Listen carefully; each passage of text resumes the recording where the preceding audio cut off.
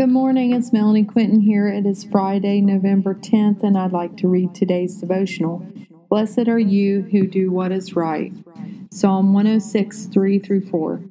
Blessed are they who constantly do what is right. Remember me, O Lord, when you show favor to your people. Let us do what is right constantly.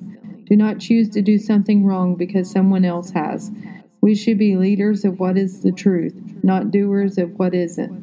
May the Lord remember you when he gives favor to his people. May the Lord make his face shine upon you. May the Lord provide all your needs from his riches in heaven. Do you believe it today? Do you receive it today? Ask the Lord to show you his way and his truth. Continue to do what is right, no matter if others are watching you.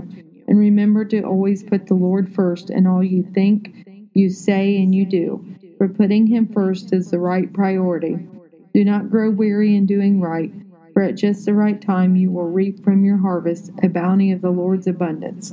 Have a blessed day, inspired by God on 11:10. Thank you, and I also want to say a special thank you to all the veterans.